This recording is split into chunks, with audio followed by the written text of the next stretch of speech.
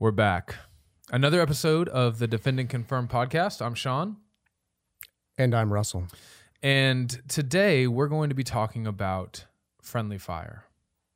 We're going to be talking about the dangers of being on the right side of the social justice debate. And when we say right side, we're not putting that in air quotes, right? We think that there's a right side and a wrong side. We think that a critical theory-based understanding of justice is wrong. It's unbiblical. It's dangerous. And by the way, for the rest of the episode, we're just going to call that being woke. Yeah. We're a little hesitant to do that. Yeah, we don't, when we say woke or we talk about wokeness, we really don't mean that in the pejorative sense. There's a lot of people who throw that around, kind of like the term snowflake, just to be mean. Social justice warrior. And maybe maybe there's a better word we could use. I don't know what it is. It's pretty good shorthand. Yeah, we're just trying to be concise. Yeah, like a woke conception of justice. Yes. So we think there's a right and a wrong side. You know where we stand. We've done the series. But today we're going to be kind of trying to clean up our side of the aisle. Yeah. You know, we're going to be trying to tidy up our own ranks. Russell, do you think like this has been a long time coming?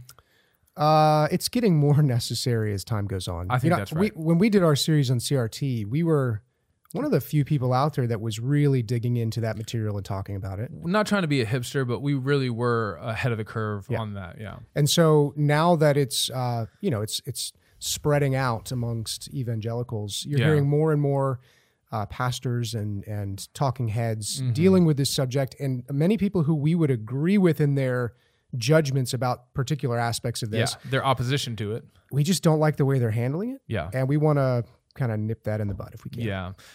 To speak to how necessary this is, I was really surprised. I created a private Facebook group for us. And by the way, if you're one of our fans and haven't joined that yet, go join it. Wait, am I in that group? You should be soon. Okay. So I posted a poll and I said, which episode would you like us to do next? And I think I had one about like, should you be rebaptized and some other, and one of them was this friendly fire, blah, blah, blah. And I didn't expect anybody to vote for that, right? It got the most votes by like a factor of 3. Just like Biden. Okay, moving on. Sorry. No, it's okay.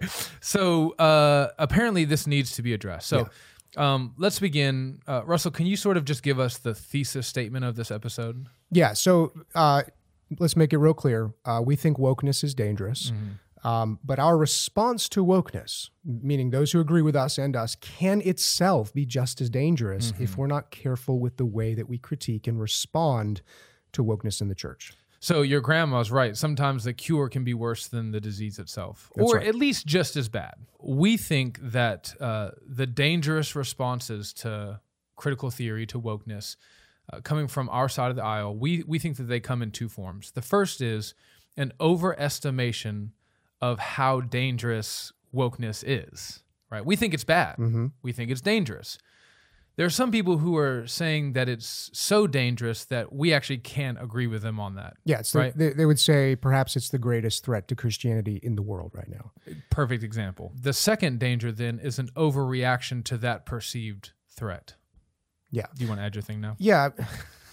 I like how you say, do you want to do your little part? Come on, throw it. And I just want to add, when we say that CRT is dangerous or wokeness is dangerous, let's talk about what that means, because we actually did this back when we did our series on this. The danger is primarily a danger to the unity of the church. So when we say that our reaction to wokeness can be just as bad, it's the same thing. We're saying that there is a way you can respond to wokeness that is a real threat to the unity of the church. An equal and opposite threat to the unity of the church. Yes. Fantastic point. Let's also be clear that there are forms of wokeness that we would say are out and out unchristian. Oh, yeah. Right? That this would be a first order issue, right? Like you have compromised the gospel. But the vast majority of the wokeness that Christians are interacting with in the church and so on and so forth, it's 1 or 2 steps down from that. Okay. Now, we're going to explore these 2 dangers through 3 different lenses. So if you're sitting there like taking notes, 2 dangers viewed through 3 lenses, and they are the lens of experience. And we're just going to talk about our experience, and maybe it'll resonate with you. The lens of history, we're going to dig particularly into the Reformation, and then the lens of Scripture, which will be the most important. So we're kind of moving from maybe a little anecdotal to hard truths. Yeah.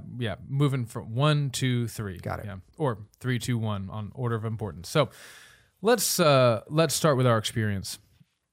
Russell, I think we can both say that it has been our experience that too many of our friends on the right side of the social justice debate have done these things. They've overestimated the danger of wokeness, and then they have overreacted to that. Is that fair to say? Yeah, and I think some of that's just the volume. You know, we tend to hear from people who take the strongest and most hyperbolic stance. That's just the way that social media these days works, for one. And so they tend to get the biggest amplification of their point of view. Yeah. And yeah, so that means when you go on Twitter, when you go on Facebook, when you start reading blogs, you're going to hear from the people who have the highest estimation of the danger of wokeness. Yeah. And that can really affect the culture around us, particularly the evangelical culture. Yeah, it can be a real negative snowball. Yep. So let's talk about this overestimation. The point that we want to make here is that wokeism is really just the newest piece of liberal theology to wash up on the shores of evangelicalism, right? Now, to be clear, we do think that wokeness, although it's not as dangerous as some people are saying, it is more dangerous than something like baptism, for example, right? Like if your view on infant baptism, would you agree with that? Yeah. We have, and again, though, you have the ideology of CRT, and then you have the way that wokeness is expressed in Orthodox Christian churches. Yeah. That second category, Christians who have just adopted some of these more liberal ideas, is by and large much less of a concern than the heresy of Arianism. Yeah. But it's also a bigger deal than something like our disagreements on baptism. Covenantal understanding of baptism. Yeah. So we want to say that Christians who kind of are getting their Stuart Little thing going on right now, the sky is falling. That's Chicken Little. Stuart Little's the mouse. Oh, man. Here's the thing. You had a rough childhood. I had a rough childhood. Whatever they're doing, the sky is falling. We want them to understand that there's always an enemy at the gates. Yeah. Right? There's always some scheme of Satan that's trying to invade the church and undermine the gospel. It's always been that way. It will always be that way. This is one of your favorite movies, Men in Black, with Will Smith and...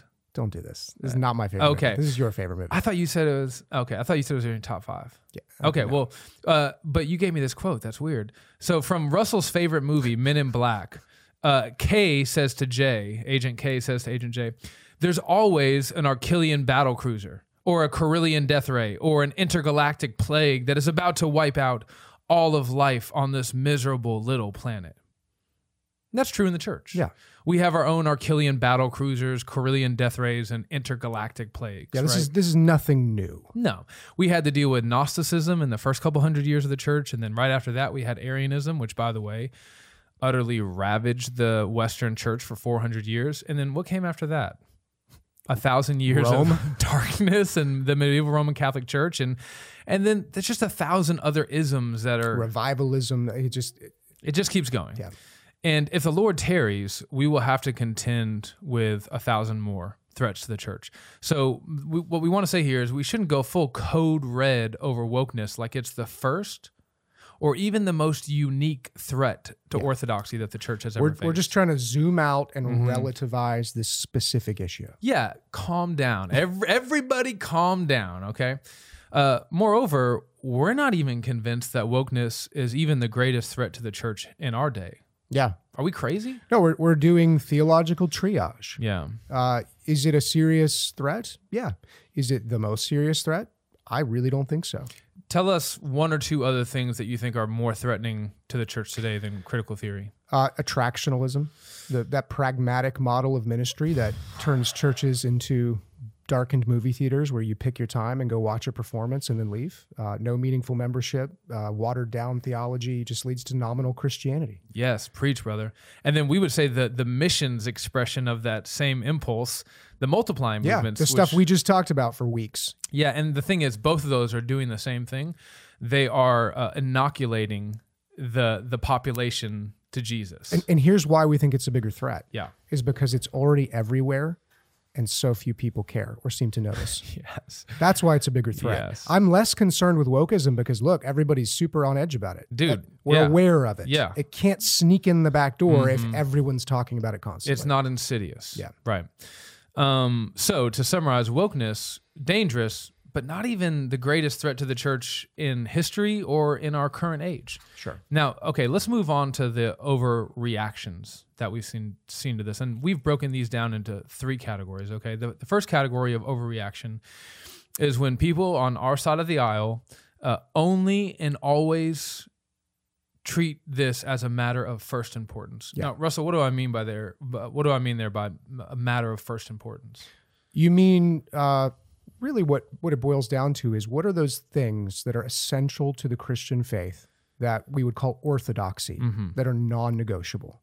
If you don't believe this, you're not a Christian. Yeah. If a church rejects it, they're not a true church. That's right. Okay. So do you believe in the Trinity? Do you believe the essentials of the gospel? Do you believe in who and what Jesus is? Yeah. These are all basic things that you can't mess around with that. Yeah. And those issues of first importance being necessary for orthodoxy have to be super clear. Yeah. Because if you start adding things to that list that aren't truly essential for being an Orthodox Christian, well, now you're essentially inserting division into what should be Christian liberty.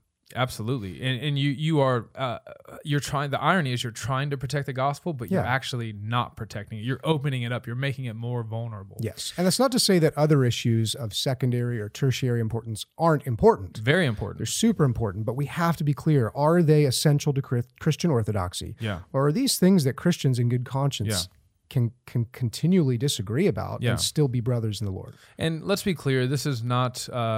this theological triage wasn't invented by some Southern Baptist or Presbyterian theologian or some medieval scholastic, right? This is directly from the Apostle Paul, 1 Corinthians 15, verse 3. I delivered to you as a matter of first importance, okay? So we're trying to be biblical here by saying some things are really important, even if they're not a matter of first importance. Now, Russell, can you explain to me, like I'm an 8-year-old. Waiting for that.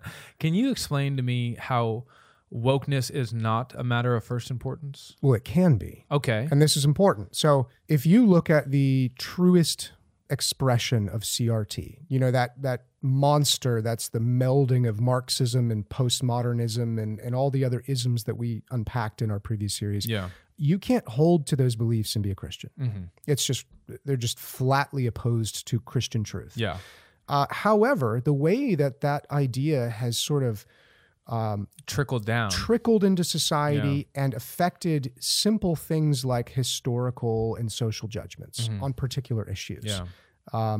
Simple things like, how do you define racism? Simple things like, how do you explain this socioeconomic disparity? You can come to the wrong judgments on those things and not embrace all of the bad ideas that lead to that.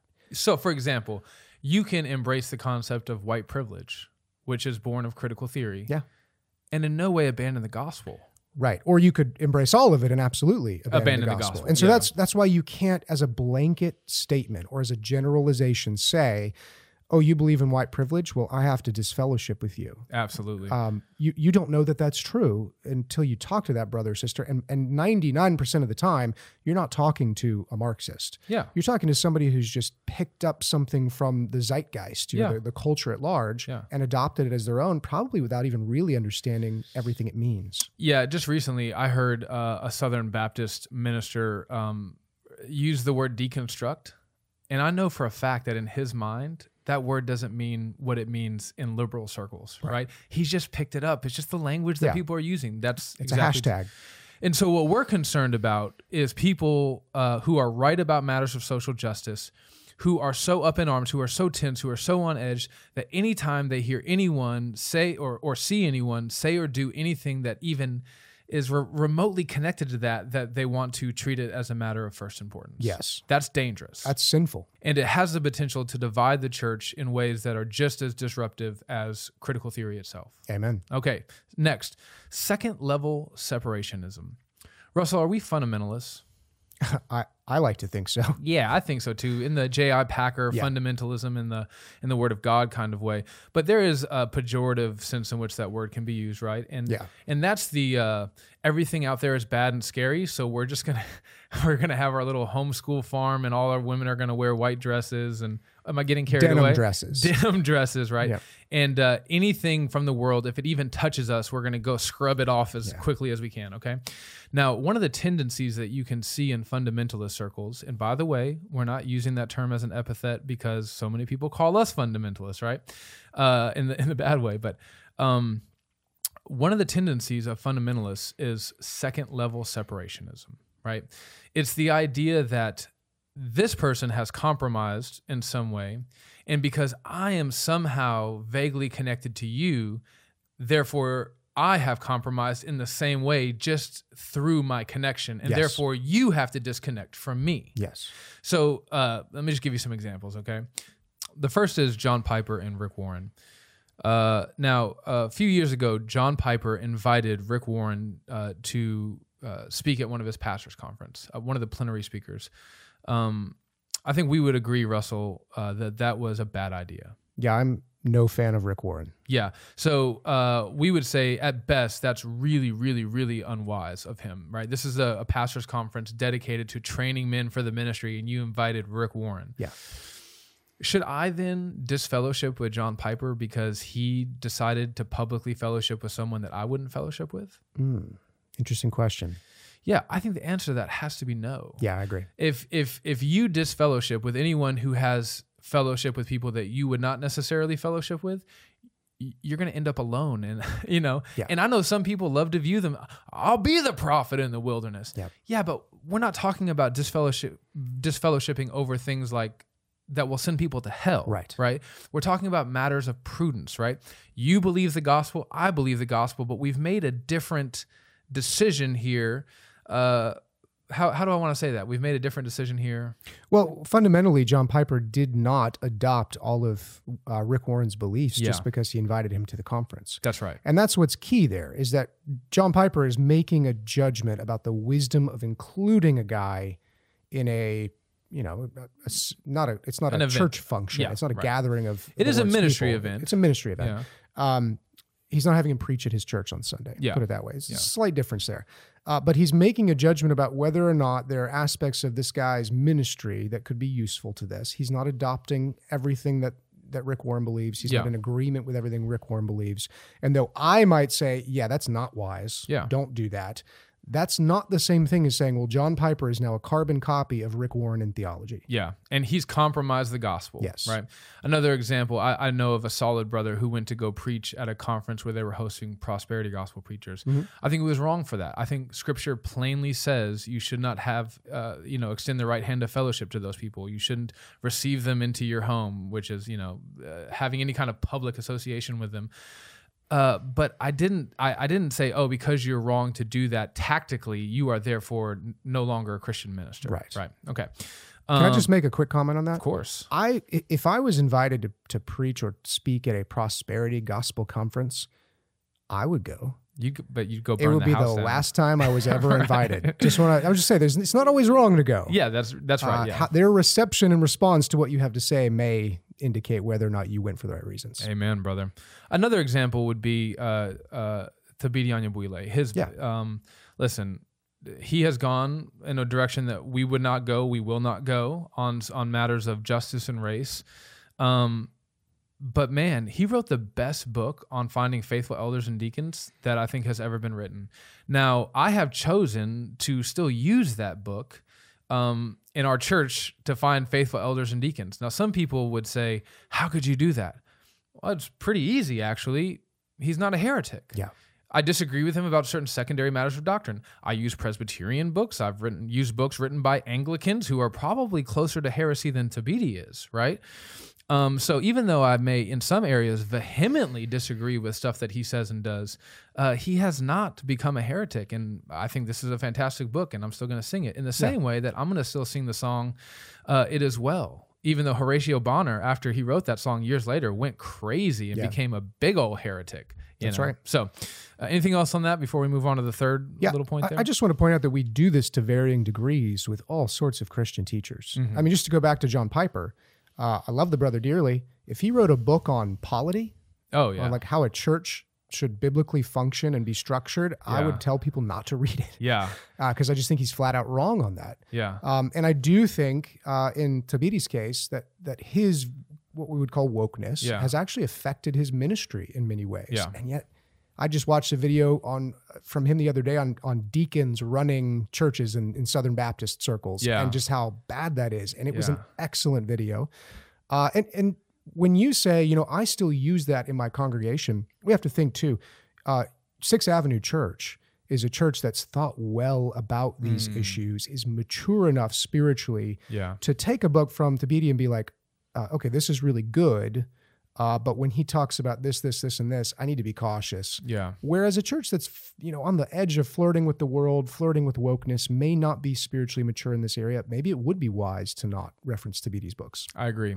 One more thing that wasn't in the notes. You know what really grinds my gears? Let's hear it. When conservatives try to protect their guys and go after you for slight compromises, like using a book by Thabiti. So let me give you an example. Jonathan Edwards owned a slave. George Whitefield not only owned slaves, but advocated for slavery. Martin Luther, anti-Semitism, need I say more? Ulrich Zwingli advocated for the murdering of Anabaptists. I could just keep going on and on. John Calvin, Servetus, right? We all have these people that we go, oh yeah, they were big time flawed and they screwed up a lot with this, that, and the third. But by and large, we still think that they were Christians, and a lot of what they said and did was useful. So we're gonna receive them, and we're still gonna use their resources. But I use a book by Thabiti, and all of a sudden now I'm going woke. Yeah. Right. Okay. Number 3. People who are so on edge about wokeness that they are now allergic to biblical words and categories like justice and righteousness. Can you elaborate on that? Yeah. At the risk of sounding like we're straw manning a little bit here, I've done this. Okay.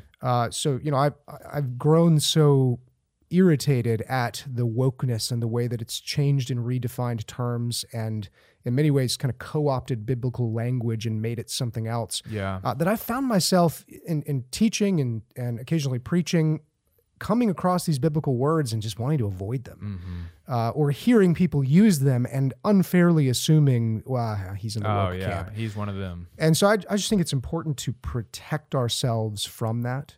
I just think we need to be careful not to be so concerned with wokeness and its influence that we avoid talking about things that we should talk about. You don't need to turn every single sermon into a discussion on civil rights and the history of segregation. In fact, if you did that, there would be something very wrong with your ministry. Yeah. But there may be a point in time where you preach a text and that's a very useful illustration or application. You shouldn't be afraid to talk about that because you're worried about becoming woke. First of all, thank you for being transparent about your struggles with that. Let me share one of mine. I have even recently found myself using an illustration about the South where we live in Alabama, our history of racial injustice as an illustration in one of my sermons. And as I was preparing it, I thought about a couple of different people in the congregation. I thought, I wonder what they're going to think about this. That's not good. No. Right? As a pastor, I just need to be able to call a spade and not be hyper concerned that people are going to interpret my words wrongly. Yeah. So I think I experienced this when I came out of the prosperity gospel. I was so messed up by that anything related to Satan and spiritual warfare, I was just like, no, I have good theology, right? And but listen, just because that stuff was abused. And I suffered under that doesn't mean that that's not a valid category. That's right. Right now, just because, and this is what makes wokeness so dangerous, is that it's parasitic on true biblical virtue. It seeks to poison these biblical words and terms and concepts to where we want nothing to do with them. Yeah, that's right. And so, honestly, brother, you will let wokeness win if you start responding in this way. Yeah. No, we're not going to abandon the word justice. We're going to reclaim it, and we're going to make sure we're being ruthlessly biblical in the way that we apply this term. Yes. Okay. As we wrap up this first point of our experience, there's something really significant that I want to make sure that our listeners and our viewers understand. Some people are so on edge about wokeness that they end up exhibiting the same behavior that they decry in those who are woke. So let me give you an example.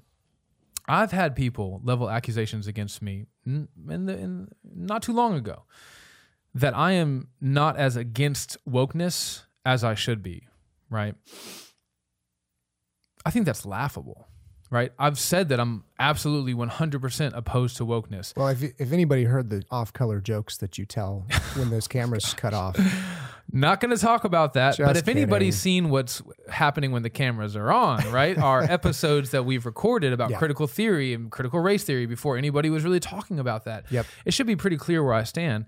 But for some of these people, because I will still use a resource or whatever, that's not enough. And so in accusing me in this way, these people may not realize that they're doing exactly what critical race theorists do, for example. So critical race theorists will say, you have to be opposed to racism. Yes. And I'll be like, no, totally. I am Right there with you. And then they'll be like, no, you're not against it enough. And I'm like, well, I don't really know what else I can do here. Yeah. Same thing, right? You're not opposed to wokeness. No, I very much am. You're not opposed enough. Yeah. Well, listen, I'm not trying to say that I found the perfect Aristotelian mean, that I've arrived and I have it, but I'm pretty against it. Yeah. So anyways, just recognize, friends, that in your righteous opposition to wokeism, you can be doing it in such a way that is essentially just aping the left. Yeah. Okay. Let's talk about history now. The second lens through which we're going to view these. Yeah, my wife is like, next.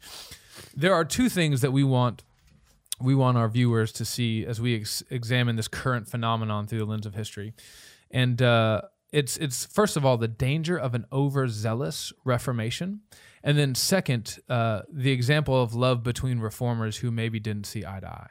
Okay, so let's look at that first one, the danger of overzealous reformation. Russell, who were the Anabaptists?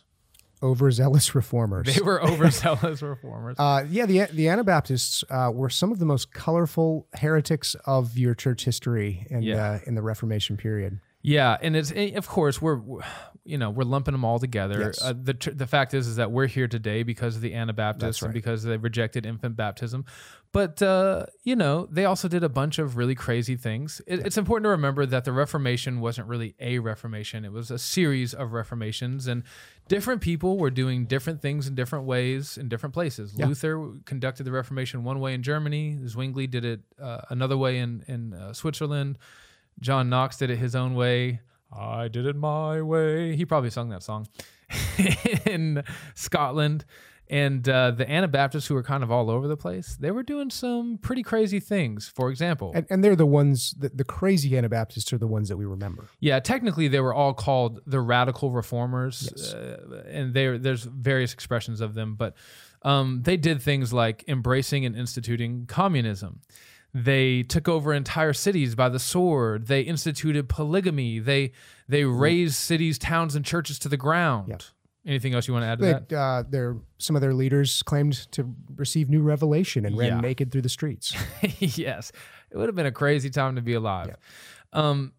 Certain Anabaptists, not all of them, but certain Anabaptists were so unwise in the way that they pursued the godly cause of Reformation that they turned everyone against them, right? It got so bad that not only were the Roman Catholics trying to kill him, but also all the magisterial reformers. So you're saying that if you disagree with wokeism, you're as bad as the Anabaptists? Dude, that's exactly what I'm saying. Moving on to the next point. No, the point is that we've seen throughout church history, and this is just one example of many, that you can have a righteous cause, right? So the Anabaptists, they had many good points, and they were overall part of the Reformation, which was bringing the gospel back to life in Europe. But the way that they tried to champion all of those things, it ended up hurting them significantly. That's right. And so you can be against wokeness in a way that is really, really damaging to the cause that you're trying to give your life over to. A little bit of wisdom, to be paired with that zeal can go a long way. Amen. Anything you want to add to that? No, that's good. The second example of not handling Reformation with the wisdom of God would be our hero, Martin Luther himself. I want to talk about what happened between Luther and Zwingli in their controversy around the Lord's Supper. Luther and Zwingli had different views of the Lord's Supper. They both rejected transubstantiation. The bippity boppity boop, the magic thing that happened according to the Roman Catholics. Christ is re-crucified for you. And they should have had unity in that, right? Even if they arrived at varying, different understandings of what exactly the Lord's Supper was, they should have said, well, we reject that nonsense, so we're definitely on the same team. And Zwingli tried to do that. Luther wanted consubstantiation, which is just transubstantiation, but that's for another episode. It's in and under and around. What are you doing? A lot here? of prepositions. And then Zwingli, he had the view that most nearest to what we hold, the memorial view. And Luther completely discounted Zwingli as a brother in Christ, as a champion of the gospel, as a legitimate reformer, because they didn't agree on a secondary matter like the Lord's Supper. Which was secondary only because neither one of them held a view of the Lord's Supper that was counter to orthodoxy. Exactly. Yeah. So in this instance, it was absolutely secondary. And here's the thing about Luther. Luther had the tendency of assuming that anybody who disagreed with him was not of God, but of Satan. Okay. And so when it came to the Lord's Supper and his disagreement with Zwingli, Luther says this. You ready for it? I cannot regard Zwingli or any of his teachings as Christian at all. You see that kind of superlative, comprehensive language? I cannot regard any of his teachings as Christian at all, right? He neither holds nor teaches any part of the Christian faith rightly and is now 7 times more dangerous than when he was a papist. 7. The number of completion. Yeah. That's a load of crap. Yeah. Right. That's a crock. Zwingli was a fantastic reformer. He had his issues. I think the Lord's Supper was where he got it exactly right. But for Luther to say that this brother who was giving his life to reinvigorate the gospel and to rescue God's people from the Roman Catholic Church, that he didn't have anything right and that he was 7 times more dangerous than the papists, that's friendly fire. It's friendly fire. It's exactly what we're talking about. And the point is that we're seeing that right now with some of people on our side of the social justice debate.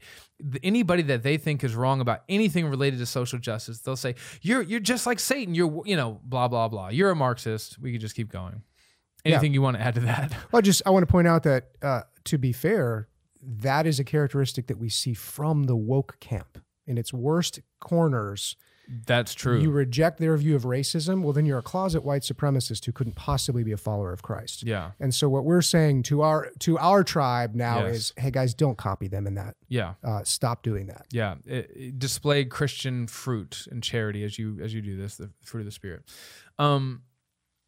Now I want us to consider a better way forward. Okay, so we've kind of seen 2 examples from the Reformation of how you can carry out legitimate reformation in an illegitimate fashion. Okay, but I want to talk about a better way forward in our buddy John Calvin.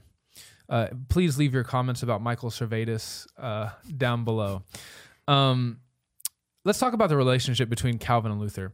We saw earlier, Luther loved a good fight, right? And he always seemed to find one. He was constantly fighting. Calvin, on the other hand, he loathed controversy, and he would only engage in it when he felt compelled to do so by a sense of Christian duty.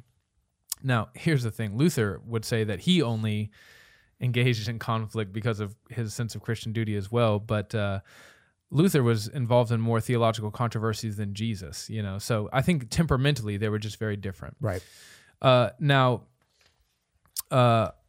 I want us to see something in Calvin, something wise, something godly, something worthy of our imitation. Writing of Luther, Calvin said this, I reverence Luther, but I am ashamed of him. And so I think I'm at a place right now, brother, where I can see some people on the same side of the debate as I am on social justice stuff. And I could say, I reverence what you're doing, but the way that you're doing it, honestly, I'm a little ashamed. And so anyways, Calvin says, I reverence him, but I'm ashamed of him. And then he goes on to say that Luther has this craving for victory, this haughty manner, abusive language, and insolent fury. Am I being inaccurate, or am I maligning my brothers and sisters when I say that I'm seeing that on our side of the aisle?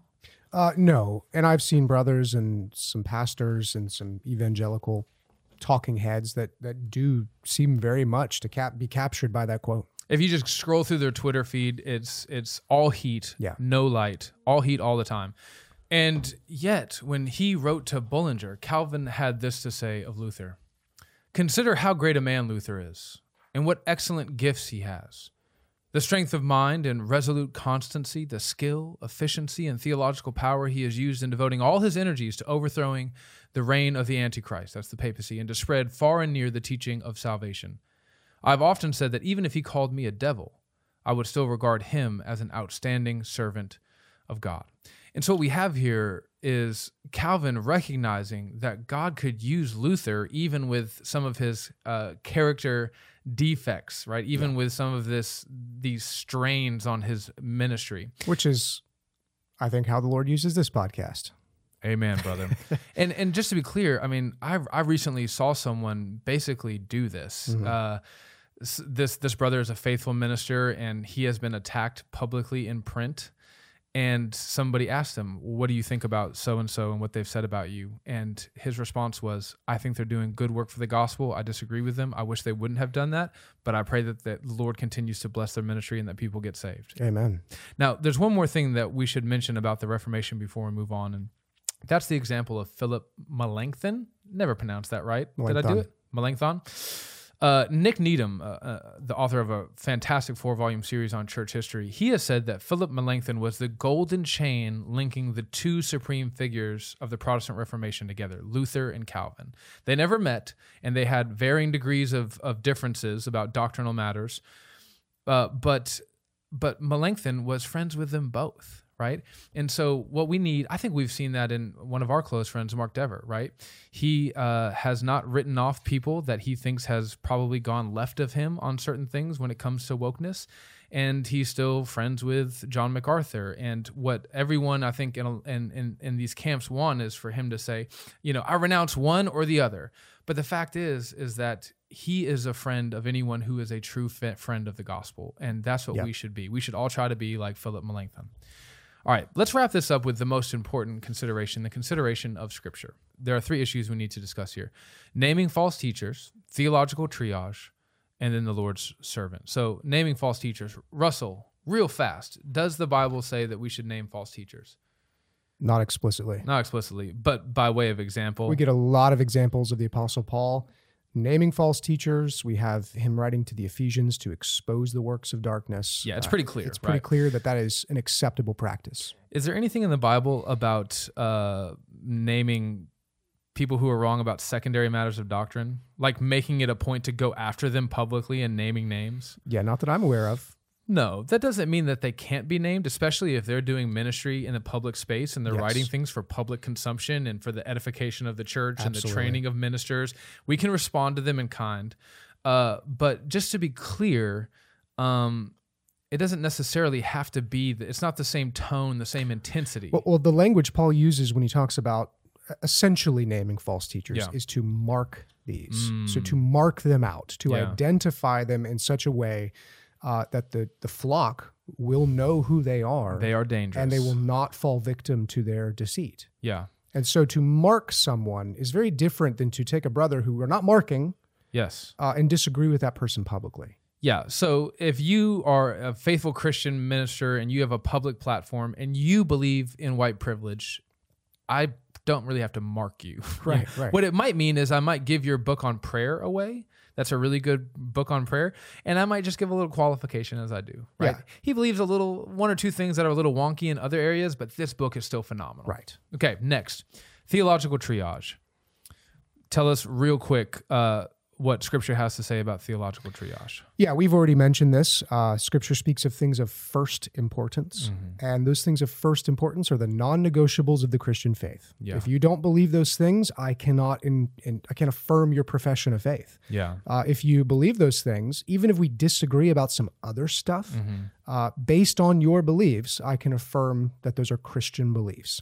And then there's, those would be like secondary issues, things that are very important, perhaps even essential to unity in a local church. Things like your views on baptism, views on the Lord's Supper, views on who is and isn't qualified to be a pastor, stuff like that. And then there's tertiary, even less importance to unity in faith and unity as a, practical body. Yeah. And those would be things like, what do you think of the end times? Yeah. Are you a-mill, post-mill, pre-mill? Pan-mill? What do you think about gun control? Right. What do you think? I mean, just stuff that, yes, you can reason to strong positions from biblical principles, but nothing in that should be binding and determinate of whether or not you are in the faith. So can critical race theory be used as a useful analytical tool? We say absolutely not. That's a secondary matter, maybe even tertiary, honestly. It just depends on who's saying it and why they're saying it. Yep. But so what we want to say is that even some of our friends who would agree with us on that, okay, you're right, it's not a matter of orthodoxy, yet somehow the way that they're behaving themselves towards those with whom they disagree about these things, they still are kind of putting off the vibe like it is a matter of first importance, right? If you'll have friendly cooperation with your Presbyterian brother down the street and not think twice about it, but you won't with the same guy who has the same gospel beliefs. Complementarianism, the authority of Scripture. We could just go on and on as the Presbyterian guy, yet he believes something a little different about race than you, and now you can't fellowship with him. Well, even though you say you agree with us, in your actions, you're actually doing something different. Yep. And then finally, the Lord's servant. Russell, I hope that our people get good and tired of hearing me talk about this, because the Apostle Paul says to the Philippians that to write the same things again is no problem for him, and it's beneficial for them.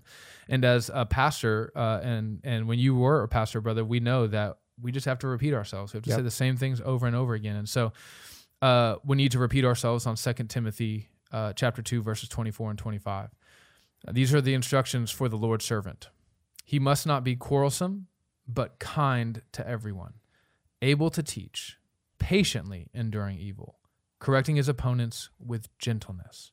God may perhaps grant them repentance leading to a knowledge of the truth, and they may come to their senses and escape from the snare of the devil after being captured by him to do his will.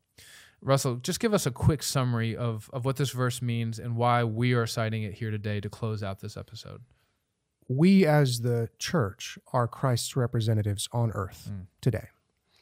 And the way that we live, the way that we show supernatural charity and love and kindness towards our brothers and sisters in the Lord. And even our enemies who are not brothers and sisters. And especially our enemies. Yes. Is a draw that pulls the attention of the watching world to the gospel.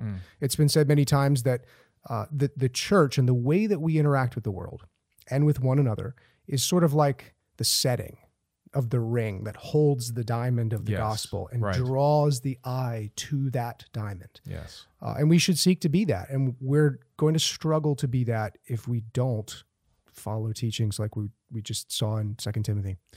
Have a firm spine, right?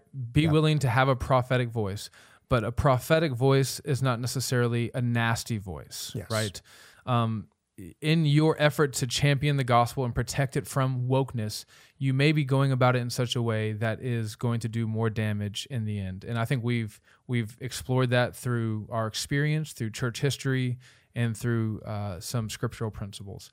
Brother, it's our prayer, is it not, that people who agree with us on these things will have the character, the Christian character and disposition that will make people want to be on the same side as them. Amen. All right, let's end it there. Hey, if you voted for this video to be the next one that we did, you should share this and you should like it, and then you should leave we a didn't comment. Do this for nothing. We did, yeah. And by the way, our last video I think has like 12 views. So you guys got to make this one move. All right, signing off. Thanks for listening.